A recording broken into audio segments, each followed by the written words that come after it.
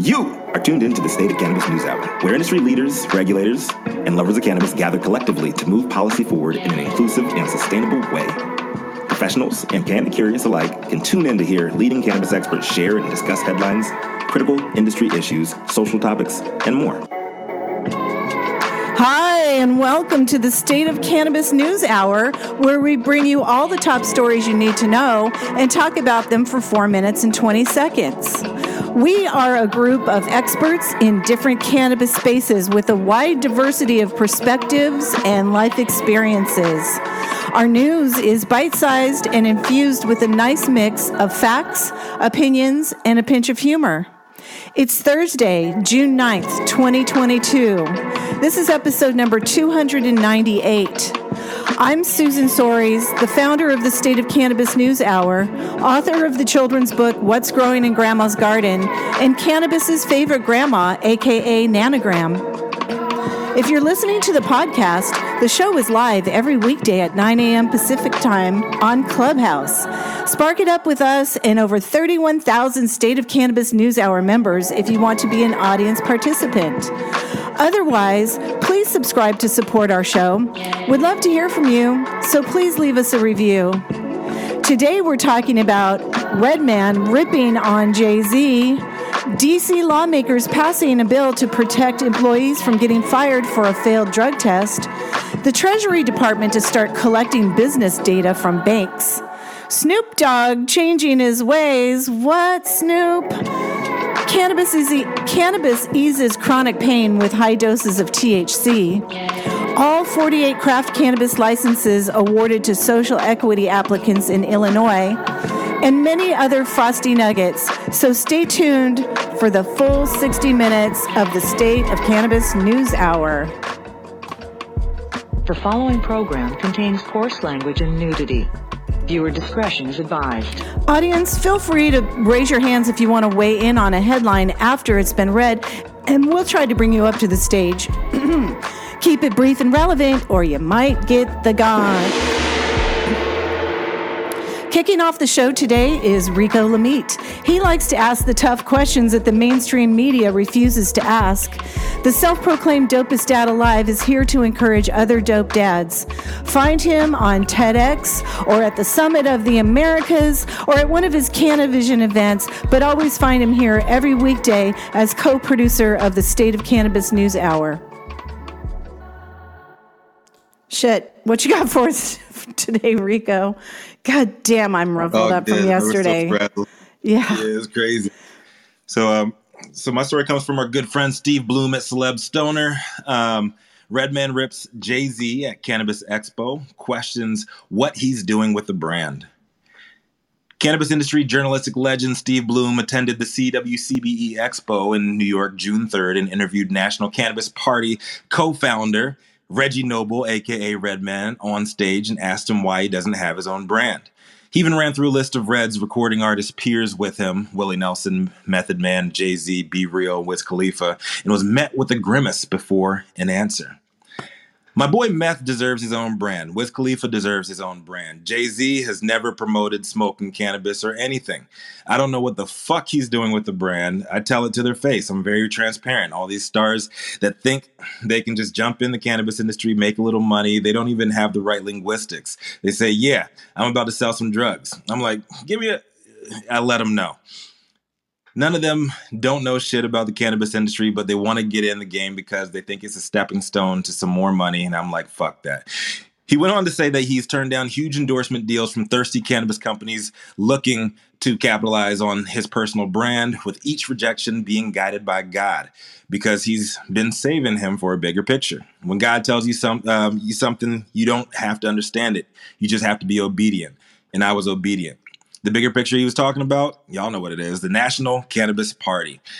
He said he doesn't want to white label shit. He wants to grow the NCP and eventually come out with his own products and be intimately involved in the entire process. And instead of following the current flash in the pan blueprint so many other celebs have been following, much to the disgust of the majority of legacy operators and industry purists. While I personally agree with Redman on every bit of the gospel he was kicking in the interview, I wanted to get a more direct response from someone in the room. So I reached out to my good friend, the legend himself, Steve Bloom, to get a better feel of Redman's energy on the stage and how his message was received. Steve, you on board with this? Yay, Steve. Oh, man. Steve, what's happening, brother? Hey there. Good to have you on with us again, man. We miss you. I appreciate you and your work so much, and I'm so glad you could be with us. You know the format and the clock we're up against here at SOC. So briefly, what were your thoughts on Redman's take on Jay-Z's place in the industry, and how did the East Coast take his shots on celebs looking to cash in quickly by slapping their names and likenesses on white-labeled cannabis products? Well, I was on stage interviewing him. It was a one-on-one interview. So, I had a big crowd there. Everybody was rapt watching. And I was shocked when he made that statement. I mean, everybody kind of went, what? Nobody really knew where it was coming from. It kind of came out of the blue. I don't know if he has any beef with Jay-Z. I looked it up online. I don't see any particular issues that he's had. They toured together years ago on Def Jam. So they know each other, but I think Red has a problem. And I think other people out there have a problem with celebrities jumping into the game and not really participating in so-called white labeling, putting their name on something. Like the Allman Brothers just jumped in. They're white labeling with Verilife. So, people don't have a lot of respect for that. So I suppose that's what he was referring to with Jay-Z. Maybe you could tell me more in terms of, where Jay-Z stands in terms of white labeling and, what his real involvement is in the cannabis industry. But I think Red's kind of saying he really didn't say much going into this. Red and Be Real and all these other people have said a lot. They've been advocates for a long time. Jay-Z really was kind of quiet. Yeah, and I think it just goes back to Jay-Z's a mogul. He's a business mogul, and he's not really like putting his face per se on it, but he is allowing them to use his name and his likeness to promote the monogram, the $50 pre-roll that's been out here that was negatively reviewed by pretty much everybody universally. So I think we go into this this debate quite frequently here at State of Cannabis NewsHour, and it's really good to see people like Redman. People like Exhibit on the ground here, Be Real, and there are some artists that do get in the game that do the groundwork, and I know you talked about that in your piece too. You got to do the groundwork if you're going to be respected in the industry, at least on the West Coast. I know, like in some of the emerging markets, it's easier for them to do that, but Redman's coming from a place where he's speaking from his heart, and you got to respect that. Yeah, much more principled. I mean, he started a political party. He didn't go into branding. Maybe he will down the road. So he's taking a different approach than most. I agree. Enrico, can I add? One second, Gretchen. We're going to open it up to comments in a second. But Steve, I want everybody to check out the Celeb Stoner piece that we have linked here. But anything else you wanted to say before we hop to the comments, Steve? I want to thank Gretchen for introducing me. Yeah, Gretchen is the glue, the East Coast glue connecting the people to the people behind the scenes to the people on the ground. I love it. Yeah, I want to tell everybody what a great job Gretchen did at the CWC Expo. She was terrific. Awesome work. Yay. Thank you, Steve. Well, and we were just so happy to have you there and to be able to be there to interview Redman and to bring him in. We were really appreciative of that. That was a big day. I mean, Eric Adams, the mayor, came on next and told everybody to light up. It was quite a day. And Rico, to your comments earlier asking about the tone of the room, I think, frankly, that Redman's comments were well received. I think that a lot of folks in the audience were legacy, and I think they respected someone who says they want to see someone who's been involved in the plant and involved with promoting it over the years instead of just someone getting in it for the money. That's excellent. I'm glad to hear that sentiment is being well received on the East Coast too. I don't really distinguish too much. I mean, if a celebrity wants to get in, I'm not really opposed to their entrance into the market. And how do they handle it? Get everybody can say, oh, Seth Rogen does it this way, and Jim Belushi does it that way, and Jay-Z does it this way. Everybody does it a little bit differently. Maybe some are more in it for the money, but I'm still in favor of all celebrity brands. But in Steve, in New York, celebrities can't put their image on their products, right? I'm not sure. They're still making up the rules. That's not decided yet. So this is Rico Lamite, the dopest dad on the street for State of Cannabis NewsHour. Anybody else want to comment before we move on? Let's keep smoking the news. Let's do it. The industry's longest continuously operating retailer is back in the United States after attending the 70th Jubilee for last week in the United Kingdom. Platinum Jubilee, Rico. Platinum Jubilee. The Platinum Jubilee. And he has made a name for himself in the industry by identifying Boof, but also being a man of the people himself, just not of the same political flavor as everybody else. Jason Beck, my man, what you got for us today, man? Well, everyone wants to embrace diversity, so there's their opportunity to embrace diversity. And you're all about inclusion, right? I'm all about inclusion. Yeah. You know it, baby. Yeah. Hey, but nonetheless, my story, I think, is coming out of fucking, that's right, you guys guessed it, fucking Colorado. But it's a much better, I think this is one of the better tales of a Colorado cannabis news story that I've seen in a long time. Because a pot-loving town is trying to change its name to Kush. A tiny pot-loving town in southern Colorado is considering a name change as a nod to the local cannabis culture. According to the Denver Post, the Board of Trustees in Maffat, M-A-F-F-A-T, is discussing a proposal to rename the town to Kush. If you aren't familiar with Kush, it's a slang term for cannabis. It's also a reference to the Hindu Kush mountain range and a varietal of the plant that comes from there. Moffat, with just over 100 residents, is home to many cannabis growers. The idea to rename the town was spurred by Mike Biggio, co-founder of Area 420 in Moffat. Area 420 is a 420-acre cannabis business park zoned for commercial grows, testing labs, and research facilities. I'm looking to establish this as a world-renowned cannabis region, Bigelow told the Denver Post. This would show the town has both feet in on this and reflect the new culture here. Some officials say the name change would attract tourists to the area that maybe even bring in new cannabis companies. The town's mayor, Cassandra Fox, is all for the name change, and she says that Moffat was able to just exist before Area 420 took root 5 years ago and reinvigorated the whole town's economy. Change is always good, Fox told the newspaper, and the most dangerous phrase is, "We've always done it this way." That's the death of a society. Not everyone is as enthusiastic, though. Town trustee Ken Skolgood said he supports the town's marijuana industry, but he is vehemently against changing Moffat's moniker. Doing so would be an overreach, he said. At this point, town officials are still considering their options. Well, I'll tell you what. I mean, everyone in California always stops in the city of weed and buys the sunglasses that say "I heart weed" and buys the T-shirt that says "I went to weed." So I think this is probably a good thing for this small town. It could be a whole new economic boon and a way for them to capitalize off the plant without even actually having to touch it. And this is Jason Beck reporting for the State of Cannabis NewsHour. This is crazy, man. What city would you rename to Boof, Jason? I don't think you really want me to answer that question because, you know what I mean?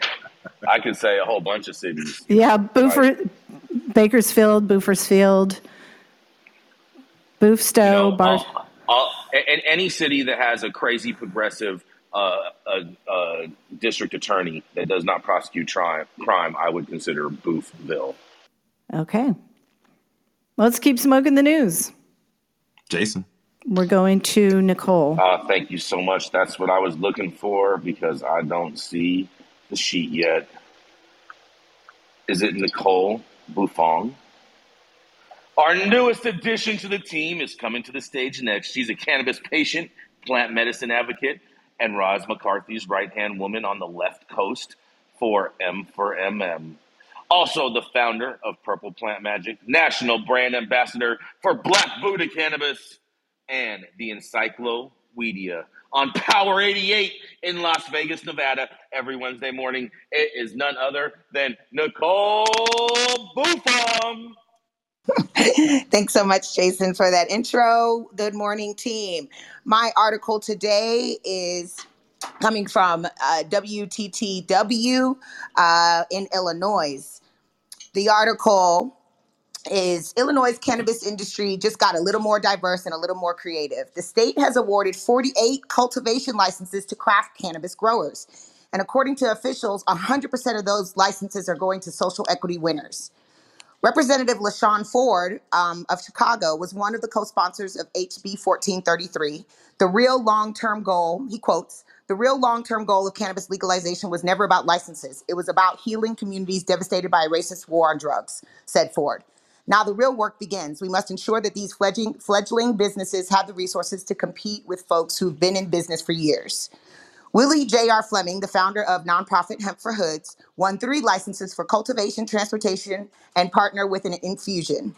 Initially, his applications were rejected. That is until House Bill 1443 was passed in 2021 to expand business opportunities for people who were most impacted by the war on drugs. Fleming had served time in jail for a marijuana arrest years ago. I believe JR is in the audience. If we could bring him up. Real quick, I'd like to go over the timeline that happened in Illinois. This article would have you thinking that these social equity license holders are operational, but they are not and have not been for almost a year now. Here's a timeline. January 2020, adult use came into play, legalized only for MSOs though. By July of 2021, when the bill passed, first round of social equity licenses, 40 were issued out, only for small craft growers, but none of them received dispensary licenses. In September of 2021, second round, 185 dispensary licenses for social equity were awarded but not released. Litigation has held up these licenses being operational since last month. In May of 2022, the temporary release restraining order was let go, but now there's a new restraining order, a temporary restraining order on the second round of licenses. So even someone like JR, who has been awarded these licenses, is not operational yet because he doesn't have a dispensary that will buy his product. Is JR up from the audience? I invited him up, but he needs to accept it. JR, if you would accept. So this is just interesting. What's happening in Illinois, this article would have you thinking that, it's all good, that they're giving out social equity licenses. But what we understand from people on the ground and the activists on the ground is that these licenses have been awarded, but are not operational. And the people that are suing to hold this up in litigation, they are getting their resources from the MSOs. That's what the people on the ground are saying. So I'm very interested to hear what my colleagues have to say about this article, what your thoughts are. Have you been to Illinois? You have not been able to shop at any social equity license holders. What are your thoughts? First of all, Nicole, thank you so much for not silencing the S, because the letter S is important and you could not silence anyone without the letter S. Illinois.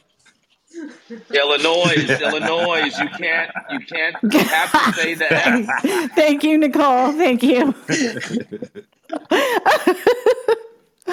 That was perfect. We've got Ingrid up from the audience. Ingrid, did you want to weigh in?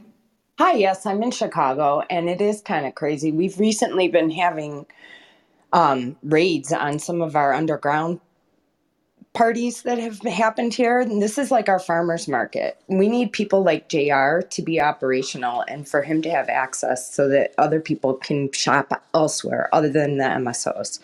This is Ingrid. That's all I have to say, but we need more competition here. Ingrid, are they giving these applicants retail licenses? Because no, they're only giving them cultivation. So ultimately, they have to sell their product to an MSO who's just going to fuck them on the price. That's right. And so right now, all the 40 small craft grower licenses that were issued out last July are not. They are operational, but they have no one to sell their product to because there are not. The social equity applicants that receive the dispensaries licenses are not operational because it's being held up in litigation by the MSOs. Doesn't surprise me one bit, Nicole. And then our Chicago Police Department is spending funds on busting underground parties instead of focusing on let's get the people what they need from all sources. Why is it the jobs police to get the people what they need? What about focusing on murder and real crimes? I'm all about that. I'm all about that. Yeah, I mean, they that's just had another ridiculous. record amount of shootings just last weekend in Chicago. Yeah, people need more cannabis. They need to chill out. Yeah, Chicago's real fucked up. Living there for 12 years, man, and working with kids in the west and south sides of Chicago, like there's a lot of deeply ingrained like fuckery from the days of Mayor Daley, both mayors, and a lot of these chickens are coming to roost right now, unfortunately. We could use funds to help educate children and provide, people in the neighborhoods that are born into PTSD conditions. They need to be educated about the benefits of the plant.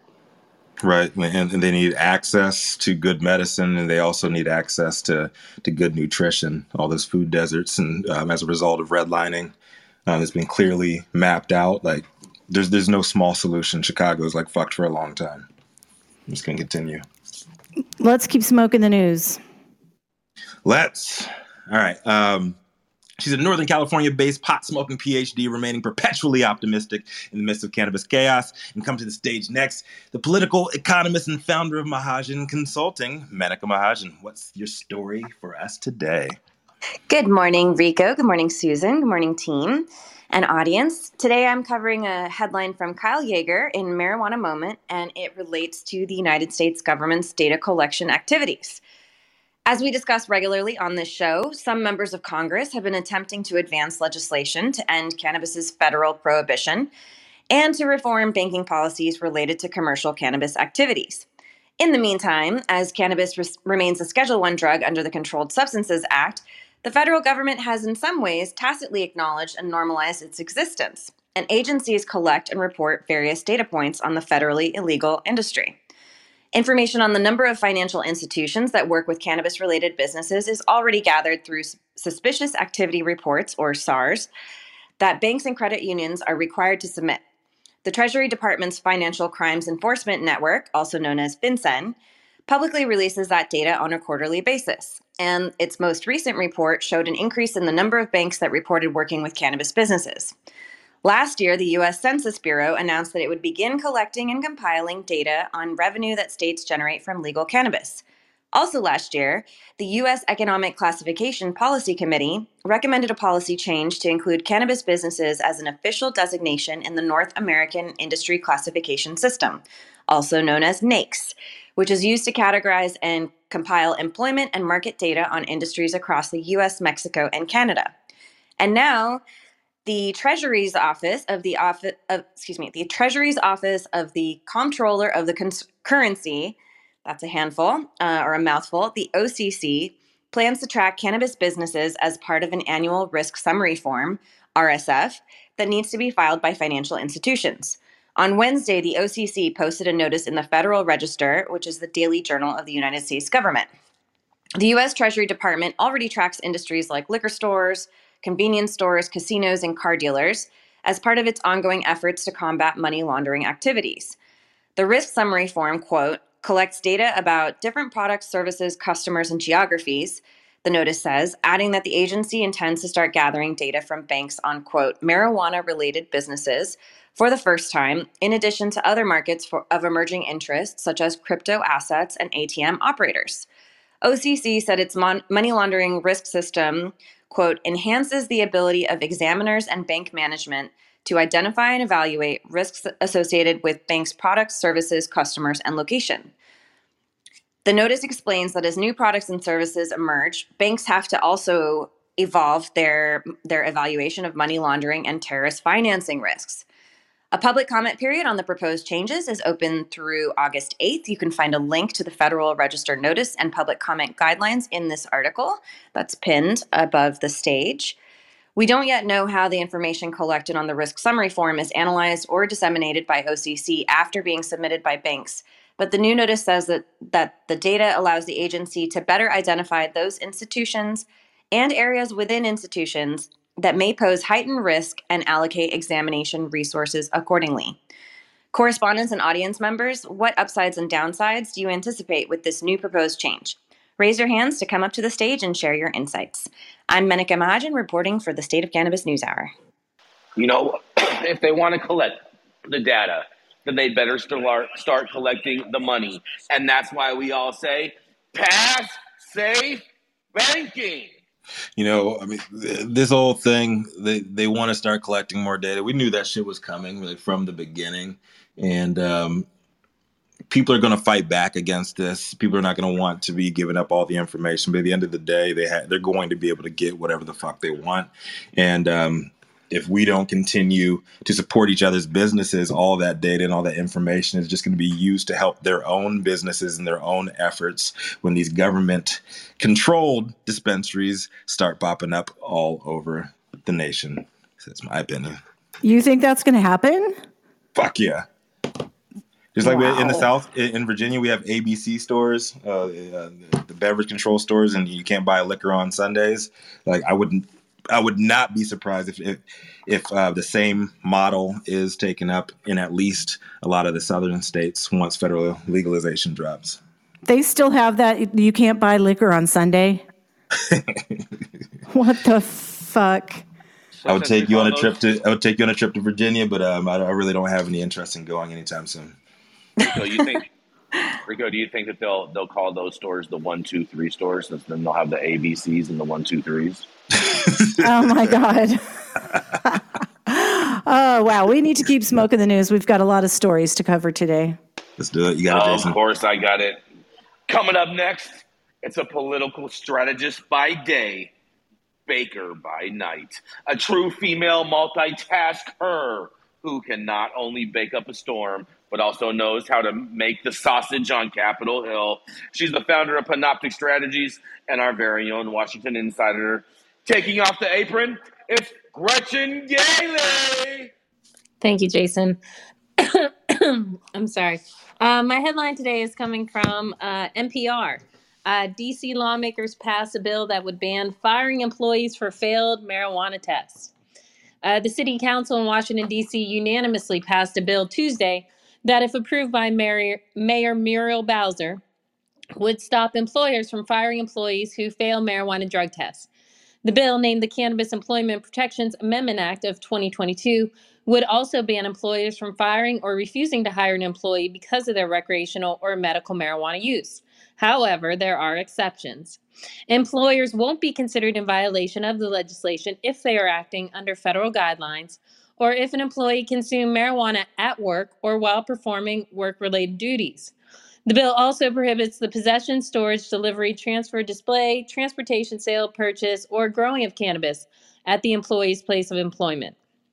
Employers must evaluate medical marijuana to treat a disability in the same manner as it would treat the legal use of a controlled substance prescribed by or taken under the supervision of a licensed health care professional. The bill does not cover people working in safety-sensitive occupations, such as police, security guards, construction workers, those who operate heavy machinery, healthcare workers, caretakers, or gas and power company employees. Also excluded from the legislation are employees of the federal government and D.C. courts. It does, however, protect other district government employees. If the bill passes, employers have 60 days to notify their employees of their new rights under the legislation and whether they are designated as safety-sensitive employees. Thereafter, employers must provide the same notice annually and for each new hire. If an employer violates the law, an employee has up to a year from the date of noncompliance to file a complaint with DC's Office of Human Rights. Employers could face fines up to $5,000 and must pay the employee's lost wages and attorney fees. The bill has been sent to Muriel Bowser's desk for approval. If she signs it, the bill will become law after a 60-day congressional review and the bill's publication in the District of the Columbia Register. While I applaud their sentiment, it seems that there are so many damn exceptions to this. I'm really not quite sure at all who this legislation would protect. Maybe a guy who runs a hot dog cart on the mall. But almost 35% of the city is employed by federal employees. So that knocks out a good chunk of people. And from everything else, the safety sensitive people, healthcare, heavy machinery, gas employees, I mean, good Lord, police, security guards, construction. I don't think this bill is going to do very much for anyone. This is Gretchen for State of Cannabis NewsHour. Well, It does Gretchen, set a trend. It sets a trend, though. Other government officials will look to it and go, "Oh well, if it's cool in D.C., we might as well do it too." Yeah, but it's a bullshit. I mean, so it sets a cool trend that does nothing. I mean, and it also says that employers who are following federal mandates can still fire people. So it's quite easy for any employer, even if they're not the federal government, but if they're following federal rules, they can still fire people. This bill really does nothing. Let's start with that, and then we'll get DC statehood, and that will take care of that. you're not going to get DC statehood. That is a pipe dream all in Yeah, well, itself, you too. put that in Just your like pipe this and bill. smoke it, dude. I have put it in my pipe you and say a smoked lot of it. It stuff tastes that's a fucking pipe great. dream. It tastes Yeah, fucking whatever. It Go makes me feel good. I'm sorry. I'm wondering, does Brandon have any thoughts on this being an attorney? I mean, I hear you, Gretchen, that you say that this bill does nothing. I think practically that might be very true, although certainly for businesses that are not following federal mandates or there's nothing safety related, it's going to create some pressure for those employers to properly document their reasons for termination, which they should be doing anyway. But it creates a little more exposure for them, for somebody claiming they were wrongfully terminated or they were terminated because of their medical or recreational cannabis use that they're legally allowed to engage in off work time. So it's not going to be without implications for employers that are and employees that are operating out of DC and not under a federal mandate or a federal business or a safety concern. Thank you for that, Brandon. I'm going to relight the room really quickly. You are tuned into the State of Cannabis News Hour, your daily dose. Often the opinions expressed in the State of Cannabis News Hour are those of the individual speakers and not those of any other speaker, the State of Cannabis, or its members. The statements made in the State of Cannabis News Hour do not constitute legal or accounting advice, and the State of Cannabis and the speakers make no representation regarding the legal status of any substance in any country, area, or territory, or of any authorities. The views expressed in this room do not establish any fiduciary relationship. The sponsorships of the State of Cannabis News Hour do not imply or constitute any endorsement by the State of Cannabis or the expression of any opinion whatsoever on the part of the State of Cannabis or any speaker. Viewer discretion advised. Let's keep smoking the news. So he's the founder of Medican and co-founder of the nonprofit data-driven cannabis research organization, CESC, and his words definitely carry a bit more weight than your average keyboard warrior. Up next is Dr. Jean Talleyrand giving us our daily dose. What you got for us today, Doc? Thanks, Rico. Good morning and good afternoon, everyone. My headline is Medical Cannabis Eases Chronic Pain, but only if it has very high THC, by Corin Wetzel in New Scientist. According to one of the largest review of studies, ingested cannabis products can provide short-term relief of chronic pain. The review shows that products with a high ratio of THC to CBD seem to offer the most dramatic pain reduction. This relief also comes with side effects of nausea, dizziness, and drowsiness. The most common reported use for medical cannabis in the U.S. is pain control. More than 20% of adults live with chronic pain, according to the Centers for Disease Control and Prevention. Medical cannabis is now seen as a welcome alternative to prescription opioids. Despite growing accessibility and popularity, research on the medicinal effects of cannabis products continues to be limited. Some studies have suggested that medical cannabis can alleviate pain. Dr. Marian McDonough and her team at Oregon Health and Science University reviewed these studies to see if their combined results show that medicinal cannabis can specifically reduce chronic pain. We wanted to know, would cannabis for treating chronic pain have any kind of similar benefits to opioids? And of course, we really wanted to look deep into the adverse side effects, particularly the more serious ones, says Dr. McDonough. The researchers searched more than 3,000 studies before identifying only 25 that met their criteria. The studies had to last at least 4 weeks and include different types of pain, like back pain, chronic headaches, and diabetic neuropathy, which causes burning and tingling pain of the hands and feet. Of the 25 studies, 18 compared cannabis products to placebos. None of the studies included products that could be purchased at adult use or lifestyle dispensaries. The analysis, which included more than 14,000 participants, revealed that some cannabis products do do provide mild to moderate relief of chronic pain, and specifically, those with a high ratio of THC to CBD are most likely to reduce pain. On the other hand, there was no significant improvement in pain for those products that had a low THC and high CBD ratio. There's so much noise out there about CBD really being able to treat pain, says McDonough. This might help down the road to clarify whether that's true or not. Right now, there's just not enough evidence. The people that felt the greatest benefit were those with neuropathic pain, the kind of nerve pain that causes the burning and tingling. As usual, the researchers note that although this study is suggestive, the results are based on limited evidence, and that further studies are needed. Also, most of the trials they reviewed studied cannabis use from 1 to 6 months. More studies are needed to determine if there's relief past 6 months. They plan to keep reviewing studies and provide quarterly reports. Looking at the content of cannabis products as ratios, rather than the single concentration of THC or CBD, is novel. Research are finally getting it. Cannabis is a multi-agent botanical. The entourage effect or synergy may rely on a combination of effects from multiple active product ingredients. A lot of my patients have tried CBD for chronic pain. Those who have previously tried THC eventually go back to it. There is some belief that an equal amount of THC to CBD relieves chronic pain the best, and this study did demonstrate moderate improvement for products with comparable amounts of THC to CBD. However, according to this study, the higher the THC to CBD ratio for chronic pain, the better. This is Dr. Talleyrand reporting for the State of Cannabis NewsHour. I have a question, Doc. Are they only, in this research, was it only using isolated cannabinoids? Nothing was done with full spectrum? Full spectrum was included.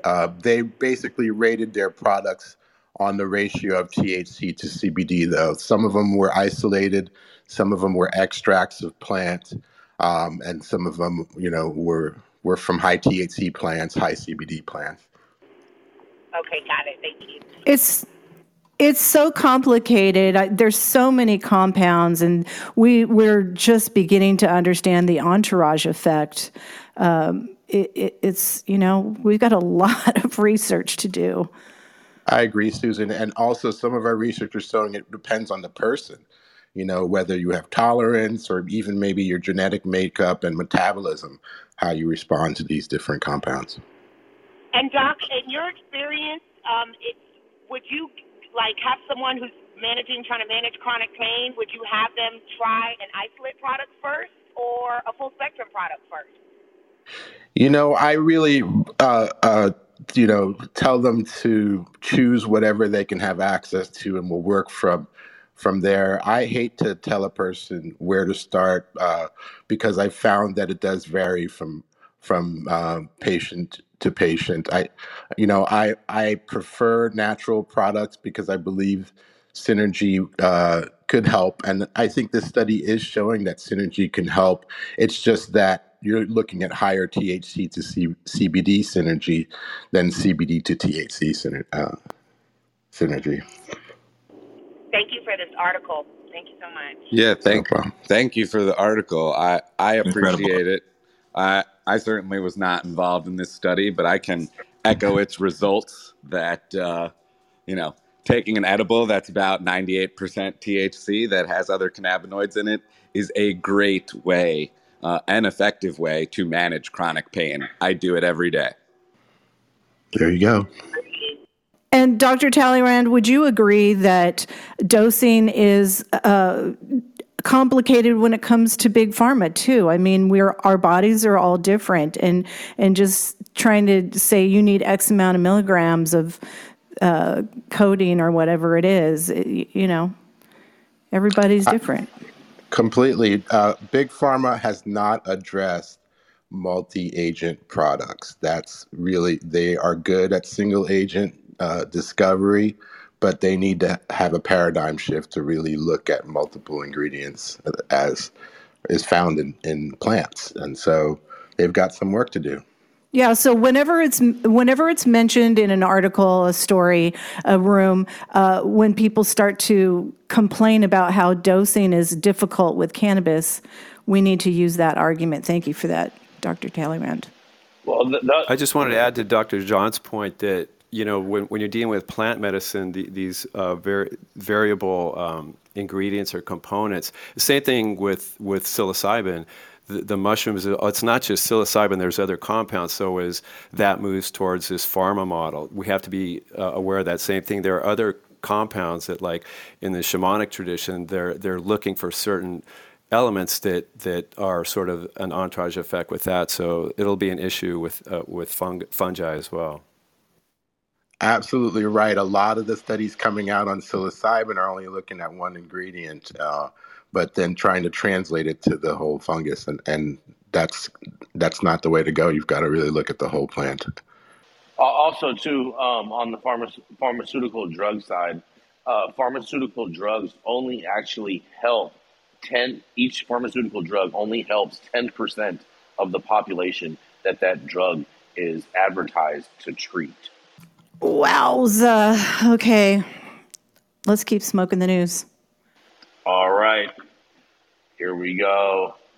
Coming up next, if Bono had an anaconda, his name would be Eric Heslerada. But Bono doesn't have an anaconda because he has a stunt double named Eric Heslerada, known for his good deeds and being a true steward to the outdoor plant. This freedom-fighting farmer's friend and Bono's, not to mention an award-winning writer, journalist, event producer, and content ninja. Here to give you two it straight, it's Eric Heslerada. Thank you, Jason. Appreciate the intro. Hey, everybody. Great to be here today. My headline is from Atlas Obscura, and it's thousands of years ago, artists documented their world on rock walls, including perhaps ritual use of hallucinogens. So I was reading this yesterday, wanted to share it with you guys because I think it's kind of a cool story. It reads sort of like an Indiana Jones of mushrooms. Jumping in, a Land Rover speeds across an almost lunar landscape, sending plumes of dust skyward in its wake. Knocking around in the back seat, Giorgio Samarini snaps photos of eerily eroded sandstone formations. The year is 1988 and the place is Tassili Ager in the Algerian Sahara. It is a remote location with a well-deserved reputation for mystery, particularly regarding some of the extensive prehistoric art found in natural rock shelters scattered around its cliffs of orange-red rock. When I first saw the paintings, I felt like my life had entered a new phase. I've never been the same, recalls Samarini, an Italian ethnobotanist and independent researcher who studies psychoactive plants and fungi. Archaeologists have documented about 15,000 drawings and engravings in the Tassili Ager region, which is designated by UNESCO as a World Heritage Site and is one of the most important collections of cave art in the world. Over millennia, prehistoric artists painted or carved a menagerie of animals, wild and domesticated, as well as plants and people involved in hunting and other daily activities. But there are also depictions of something much stranger. The round heads, quotes, humanoid figures with oversized heads who appear to be flying. Dated from 9500 to 7000 BC, the images of levitating people, as well as masked shaman figures with large mushrooms sprouting from their bodies, may be the earliest depictions of the ritual use of psilocybin-producing psychotropic mushrooms, according to Samarini. The art on the cave walls of Tassili Ager, he notes, was created during a period of time when the Sahara was a temperate savanna. We know that various species of psilocybe grew in the area at this time, says Samarini. To imagine that people who created these artworks were not aware of them isn't realistic. They lived nomadically with probable encyclopedic knowledge of the flora and fauna of the area in order to survive. Depictions of mushrooms in rock art is not unique to Tassili Ager. Imagery has been found in caves from Tanzania to Siberia, where figures sport large mushrooms as caps, says ethnomycologist Brian Ackers. Ackers has written extensively about psychotropic mushrooms throughout human history, including as a co-author of a 2011 paper published on Spain's Selva Pascuala cave, where artists painted mushrooms as well as bulls and other animals. He sees his field's ongoing debate about what prehistoric mushroom art represents in a philosophical light. Ackers notes that since many other aspects of cave art are interpreted as historical records, from types of flora and fauna to hunting techniques, fungi also likely had some meaning to prehistoric people around the world who included them in their art. These are likely cultures in which the role of the psychedelic effects of the mushrooms are deeply integrated, right at the center of their culture. Samorini agrees, adding, mushrooms are a low-calorie food and many species are highly poisonous, even deadly, so it's unlikely that painters would have glorified them on cave walls unless they had another, more ritualistic purpose. Samorini's psychedelic mushroom theory hasn't gained much traction among researchers, but he's undeterred.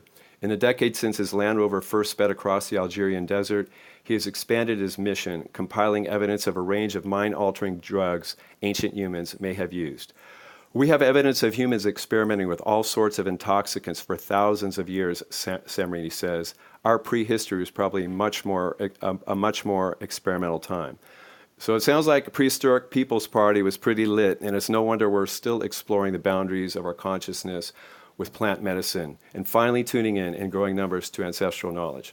And that's what I got for today. I'm Eric for the State of Cannabis NewsHour. Gracias for having me up. Whenever I hear stories like this, I think about what it means to be written in stone. You know, they had to really think about what they were going to do and what they wanted to say. Nowadays, look at me, I sound like nanograms right now. But we just, blast something out on Twitter before we even think about it. And, we need to be more thoughtful. It's really moving to see cave art. If anyone has ever experienced it, it's like walking into like the Sistine Chapel. It is incredibly moving, and these places are very inaccessible, and they're very deep, so you have to realize this is 10,000 years ago or whatever, and these are pitch black, and they're having to use tallow and things to burn it. But when they turn the lights on and you see these things, it is transformative. You'll never be the same. I'm serious. Yeah, we need to keep moving because we've got 3 more stories. Let's do it. So this Wisconsin-rooted, Fresno-based raptivist is repping the strong black conservative voice mainstream media and Joseph Robinette Biden does not want you to know exists, but the haters and race baiters will not block out the black side of liberty, constantly exposed by my good friend Nicholas Wildstar. And I know you had a rough run in the election this week, man, but we still got your back through and through, and can't wait to hear your story today. Nick, what you got for us, my man? Appreciate that, Rico. Well, puff, puff, pass my State of Cannabis cohorts, but you can skip on handing off to Snoop Dogg since he says he's changed his ways. Snoop Dogg strolled the red carpet at the MTV Movie and TV Awards earlier this week without a joint in hand, a rare sight for the longtime cannabis advocate and aficionado. I ain't smoking tonight, Snoop told reporters via MSN. I'm trying to abide by the law, quote unquote, whatever that means. It was just a few months ago when cameras caught the rap legend burning a joint before his Super Bowl 56 performance. Though the award show was hosted in California, where recreational cannabis has been legal since 2018, smoking in public places and at most private venues can still result in fines. I've changed my ways. I've become better, Snoop Dogg said this week. If that's the case, Snoop's personal blunt roller, who reportedly earns $50,000 a year, might be facing an uncertain future. In 2019, Snoop Dogg said that he smoked up to 81 blunts a day, which is about 1 blunt every 12 minutes during waking hours. More recently, the Dogfather said he knocked Pete Davidson's wig off in a celebrity stoner duel. Snoop Dogg credited Davidson for doing his best to keep up. He fights and he fights and he fights. Then he says, "Hey man, I'm cool," Snoop said on an episode of E's Nightly Pop. Perhaps Snoop Dogg is following in the footsteps of other noted celebrity stoners who have taken a temporary reprieve from the plant, including Woody Harrelson and Willie Nelson, the only person who's ever smoked out Snoop Dogg. Nelson was also the person who got Harrelson smoking again, revealed Harrison during a 2018 interview with Ellen DeGeneres. I quit for almost 2 years, no smoking, no vaping. Every once in a while, you're going to have something edible. Let's be real. I'm not a nun, Harrelson said. But after winning a poker hand against Nelson, Harrelson caved after Nelson handed him a Willie's Reserve vape pen. I take a big draw of it, and he says, "Welcome home, son," Harrelson recalled.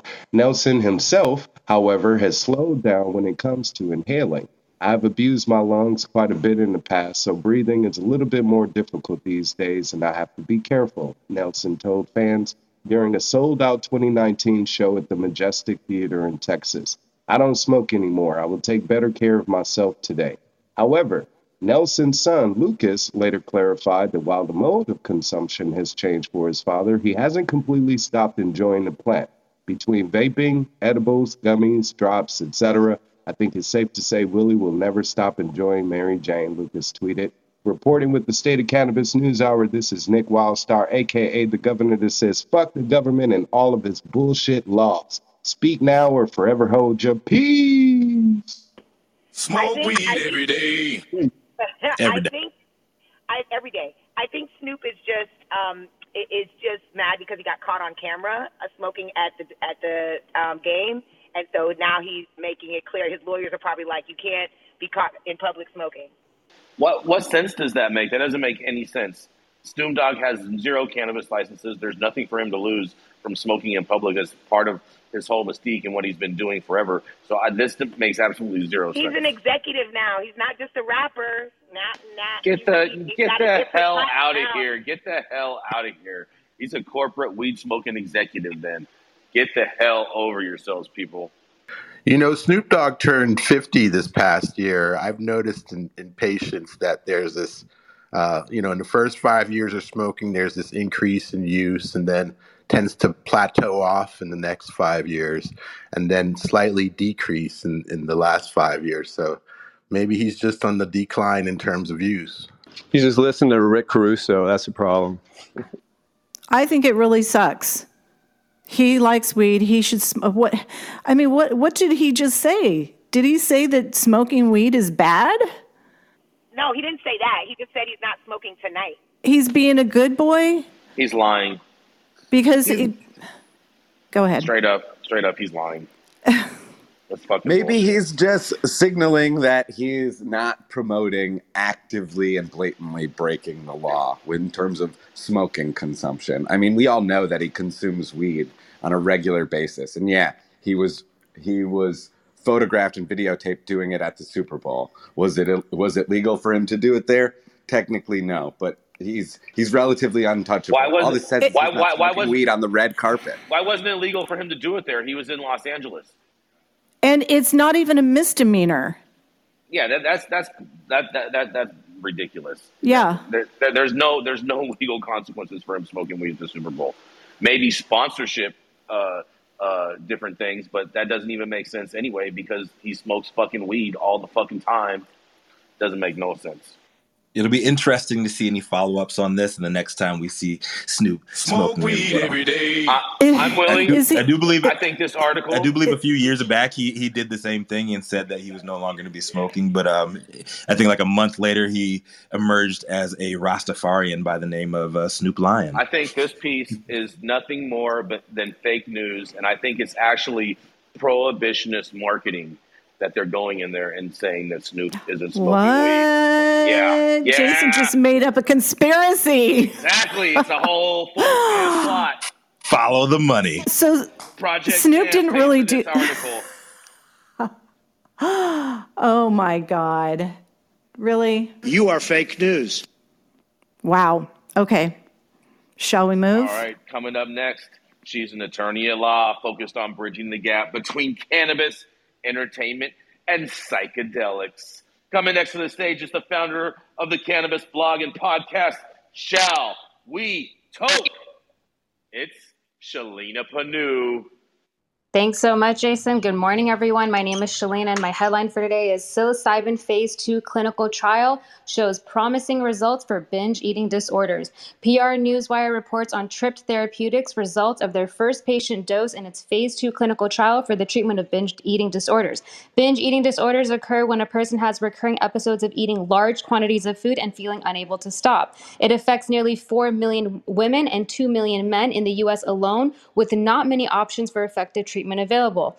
As stated on PR Newswire, Tripped Therapeutics is a clinical stage biotechnology company focused on developing psilocybin-related molecules, including TRP-8803, for the treatment of diseases with unmet medical needs through accelerated regulatory pathways.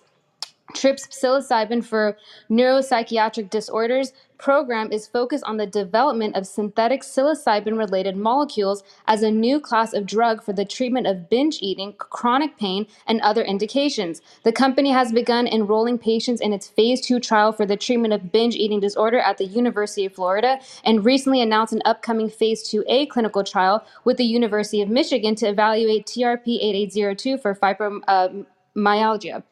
TRP-8803 is a proprietary psilocybin-based product that uses a novel formulation and route of administration to potentially improve efficacy, safety, and the patient experience. STOP, which is the study treatment of overeating utilizing psilocybin tribal, is evaluating TRP-8802 in patients with binge eating disorder, and represents the first use of psilocybin in conjunction with psychotherapy as a therapeutic intervention in patients with BED.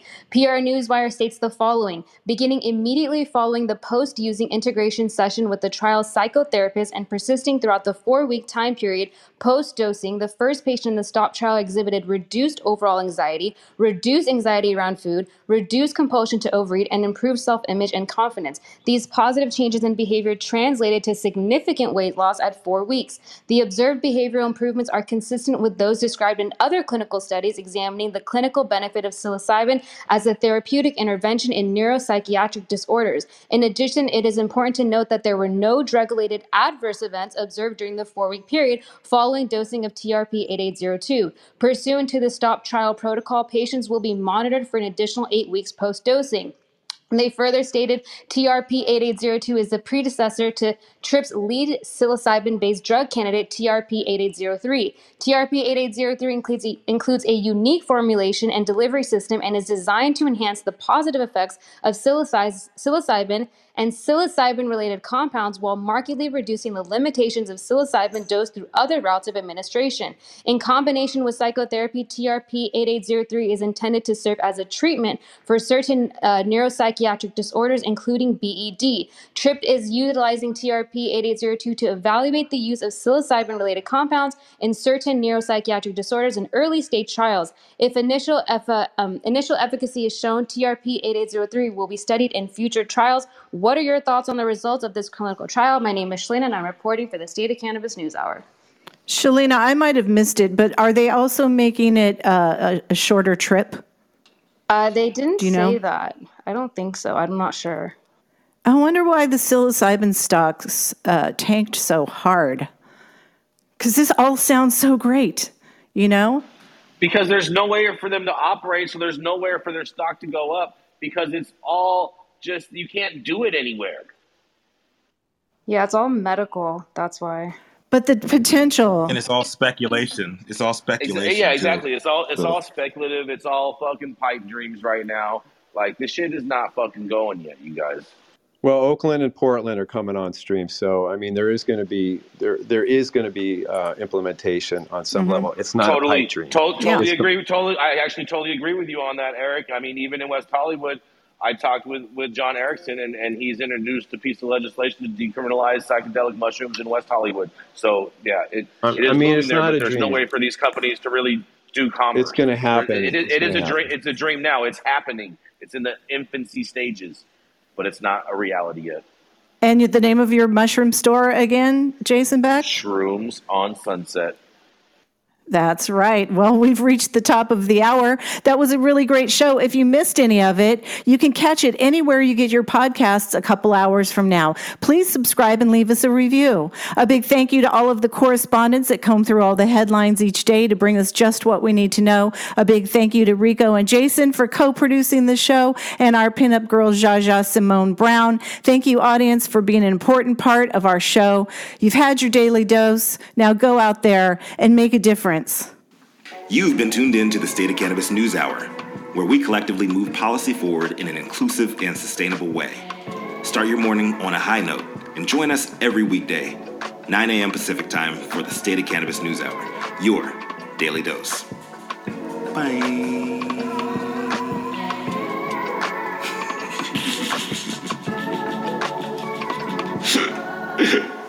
So another one. Hey, what are you still doing here? The show's over. You just don't want to leave, do you? I know. We love you too. Help us grow by grabbing some of our merch.